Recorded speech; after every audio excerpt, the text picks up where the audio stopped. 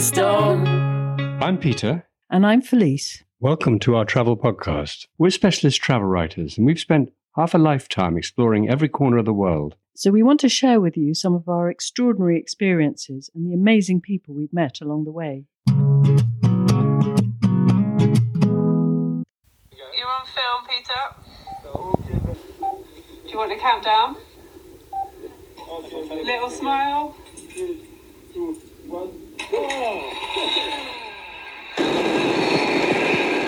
Wow, I'm closing in on the French village of Arc 1950 at 130 kilometers per hour. That's around 80 mph. On skis, now this time, I'm on a zipwire, and it's quite literally breathtaking. There are, of course, more conventional ways of covering the 1.8 kilometres from the top of the Varé Gondola high above the ski resort of Les Arcs in the French Alps, but none so spectacular. It takes me just 60 seconds to get down. After putting on my skis again, I make my way to the heart of Arc 1950 and join Felice in this experimental village that's celebrating its 20th birthday this season. How was the ride, Peter? I really don't know why we do these things. It was scary, but I think I've done worse. What was yours like? It was fun, actually. I've done others before, and in the mountains they're particularly scary because of the height differences. But this one was lovely, actually. Really, really nice. Quite cold, though. Last one I think we did was in Verbier, and we did in summer, which is a bit different. When you're going over the snow, it's, I don't know. When it's snow beneath you, it's all white and you can't really see the contours, whereas in summer you can see the jagged rocks, and that makes it much more frightening. Yeah, I think when you see the rocks rushing by at such high speed, that's a bit more dramatic effect, isn't it? Or when you rush by the rocks. Either way, it's certainly a lot safer than my previous experience going down that slope, which was actually beneath the Zipwire, where there was the course of the Flying Kilometre, the Kilomètre Lancé, which was built for the 1992 Olympics. And some bright spark in a newspaper somewhere decided that I should go down it just before the Olympics and see how fast I could go. I wasn't there, luckily. No, well, you're very lucky you weren't, because it was truly, truly terrifying. You step into the track and you accelerate at a speed higher than a Formula One car, and you keep going in a straight line until you go uphill a bit and stop. You're wearing incredibly long skis and a funny-shaped helmet. Overall, the risk factor is high, but not desperate. I didn't start from the very top. I started from a beginner start position. But even so, I think I hit a speed of around 90 miles an hour, which is far faster than I ever want to do on skis. But it's just a bit too dangerous. I'm not thinking of taking up speed skiing in my old age, I can tell you. But we're not here to talk about speed skiing. We're actually here to talk about Arc 1950 and its 20th birthday. It all began with the ambition of Canadian resort developer Intrawest, creator of Mont Tremblant in Quebec, and makeover manager of some 20 other resorts in North America, from Whistler to Mammoth. Perhaps crucially, the company was based in Montreal, and French was their first language. Let's bring in Jean-Marc Silva here. Jean-Marc, you were the first tourist director here. It was a North American dream, and they have a project, just a project at this time, is to create a resort in Europe. And they want to create a village open in winter, but also in summer. And one day, in Bourg-Saint-Maurice, arrived a man, pioneer, it's a visionnaire. His name is Robert Gérôme, and he came alone by the train. He arrived in the railway station in Bourg-Saint-Maurice, and is in this suitcase, there is a project to create the best village, the best mountain village in Europe, in advance on a marketing way. And for us, it was incredible to work with them and to think a new project for new customers. Jane Bolton, let's bring you in here. You're the managing director of Ernalot, which is Britain's oldest ski tour operator, going back to 1933, if my memory serves me right. So, Jane, we first met on the very first Eurostar, going from London to Bourg-Saint-Maurice. I can't remember when that was, but 19-something. It was a long time ago. It was a long time ago. At that time, Ernalot was the UK PR representative for Les Arcs and La Plagne. And we were doing their ski shows for them, all their marketing, advertising. And part of the job remit when the Eurostar direct service came was that there would be a representative on the train each week handing out brochures to clients that were travelling to go to those resorts. So did you then stay in Les Arcs when you got there, or did you come home? No, I came home and then went out 3 or 4 weekends. We all took it in turns from the office to go and be the representative on the train each weekend. You were in on the building of 1950 from the very beginning, therefore. I can remember Peter going to being in Les Arcs on 9/11 in 2001, and we were in a creative marketing meeting, which fried my brain in French at the best of times. And then we came out to this terrible news, and it was just a surreal experience of my life, I think. We came to the opening, and I think there was one building then, but luckily lots of snow, so it didn't look too bad. And also the opening of the Vanoise Express, the link from Les Arcs to La Plaine. So who would have thought that 1950 would develop like that? I mean, it's not huge, which is great. It has stopped at a certain level, and it's really, you can walk around it, you can ski around it, and hasn't turned into an enormous resort, which I'm really pleased about. But that first building, the Hameau de Glacier, which is the first one, and then they built the refuge on the other side of the road. It was quite hard still then to imagine what it was going to be like when everything else was completed. It looked a bit bizarre, just the two buildings, I think, with a few commercial units, but nothing like it is now with everything, more established. It was an extraordinary site, really, because there were the first people moving in, and it was a building site, a massive building site, wasn't it? Yep, cranes everywhere.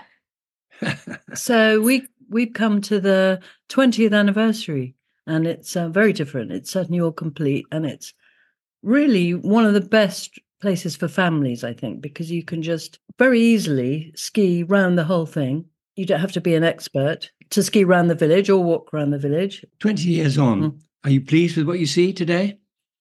Oh, I mean, yes, it's by far our, at Ernaloe, it's by far our biggest selling resort. We recommend it for people with families all the time. We were looking at our own family videos last night, and I've got a video of my son skiing through the village at 3.5, because the Caribou Club has a special little area down at the bottom with its own magic carpet and a little tiny slope, and they'd ski a little bit in the morning and then go back into the chalet for the afternoon and do snow games and what have you in the afternoon.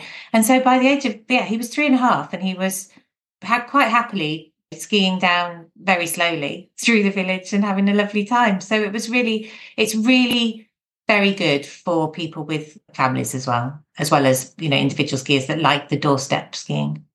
What do you think is the best thing about it? For me, it's very much the fact that it's, as a child-friendly resort, it's completely safe. There's no traffic. There's no cars at all. I mean, you can drive up the road to get there, and then it's got this massive network of underground car parks. You'd never think of that, would you, as you were skiing? If you didn't know the car park was there, you'd have no idea of how the village actually functions and how everything gets to where it is. And yes, we used to just let the kids go off and buy their pain au chocolat and croissants in the morning and go to the supermarket and go to the events in the evening. They have their whole animation program in the evenings, and you could let them go without worrying about them in the slightest. The thing I notice now is that everything in the apartment, all the cleaning things and washing things that we're providing, are all environmentally friendly, all organic, which I think is great. And I wondered if that was just Pierre et Vacances or all over. No. Well, I noticed as well that in other accommodations that I've been staying in recently that there's been a big move towards that. There's obviously a big push towards it. But with Pierre et Vacances, they are, I think, one step ahead in terms of environmental ways that they're working. Especially my favourite bit is the fact that they're doing a food recycling at the end, because I always wondered what happens, when you leave your bag of pasta or your tube of mayonnaise, it's such a waste of just leaving it in an apartment, but now they're somehow recycling it and redistributing it. So I think that's a really good initiative. We should explain how Pierre et Vacances fits in and Ernaloe and the whole thing, how that works, I think. Yeah, perhaps you can explain. Could you? Yeah. Well, again, Pierre et Vacances have been one of our biggest partner over the years. And at one point we were their UK representatives as well. So when Art 1950, when Pierre et Vacances took over Art 1950, it was a very logical partnership for us to continue. You know, we were very strong there as it was, and we were also one of their biggest UK partners. So we just continued to work with them very strongly.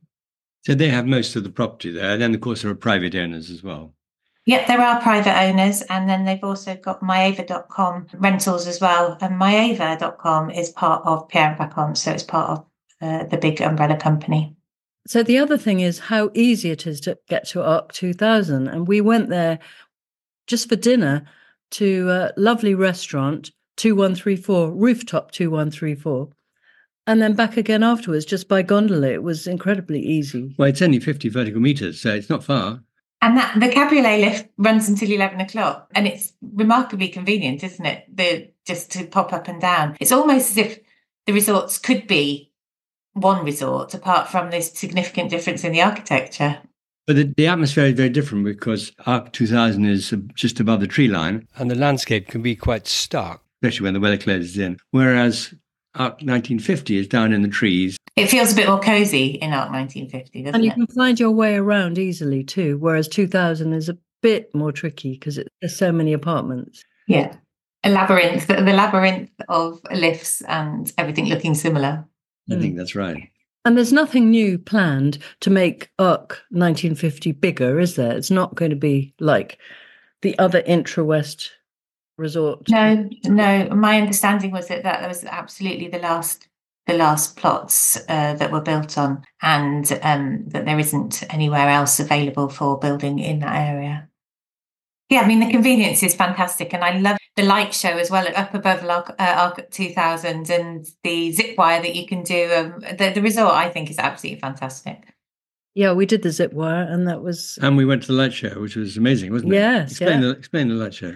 Well, we were hesitant about coming off our skis after lunch and not going out on the piste again for a bit. So we weren't sure if we wanted to do it. And we were persuaded into it and into this room. It was a converted garage for the lift station. And inside, you walk through it and there's film floor to ceiling of, I don't know how to describe it really. It's going through the whole calendar year of Les Arcs. So you see the spring, and then you get into summer, and then you get winter and snow falling. It's very dramatic and quite hard to describe, but it's quite a surreal experience, isn't it? And I should think fun for children to go to as well. Yeah, absolutely. And it's accessible by pedestrians as well. You don't need to be able to ski to get there because you can just go up in the bubble. That's the other thing. It's one of the few purpose-built resorts that would be suitable for non-skiers, I think. Yes, especially with the spa in 1950 as well. We recommend it a lot for people that have mixed groups of people that ski and don't ski. Because most purpose-built resorts are bleak places. When everyone's gone out skiing, you're left there with not a lot to do. I think the spa is really important. Yeah. And of course, getting there, tell us about getting there, because one of the great advantages of Les Arcs in general is that it is accessible by train. Yes. Well, we travelled together, didn't we, on the train? We arrived in Bourg-Saint-Maurice, and then you walk along the platform, along the bridge, and then you can get on the funicular up to Arc 1600 from where there are feeder buses up to the different resorts. So, yes, it is convenient. So if people want to book with you to go to Arc 1950, how would they do that? Well, they can book online on our website at ernalow.co.uk, or they can give us a call and we'd be happy to speak to them. We've got people that have been to Arc 1950 many, many times in our sales team, so they are very experienced and know it really, really well. So why do you think 1950 is so different? Well, I think you have to go back a lot more than 20 years to the rather romantic origins of the whole of Les Arcs. A local shepherd called Robert Blanc, who came from one of the tiny hamlets just above Bourg-Saint-Maurice, dreamt the whole thing up. He and his 4 brothers, they were all shepherds in summer and ski instructors in winter, used to spend their summer months in the 1950s on the mountainside here. Now, teenage Robert and his flock usually roamed the high pastures that surround a cluster of seasonal refuges that now house the Chalet de l'Arc mountain restaurant. It's just above the ski village of Arc 2000. It's actually a really nice restaurant, and we went there for coffee this time. Now, Robert knew every twist and turn of the terrain, and when the weather was bad, he'd bring the sheep down to the tree line for shelter and to drink from the streams here. Now, further along the valley, the post-war ski resort building boom was already underway in places like Courchevel. But Robert believed that his was an even better location. He went on to become a much-respected international mountain guide, travelling the world and making extreme descents in other mountain ranges. But he was always thinking about what needed to happen at home. By chance, he met up with a local entrepreneur called Roger Gordino, and together, rather astonishingly, they managed to create Les Arcs. And of course, Les Arcs quickly developed a reputation for innovation right from the beginning, didn't it?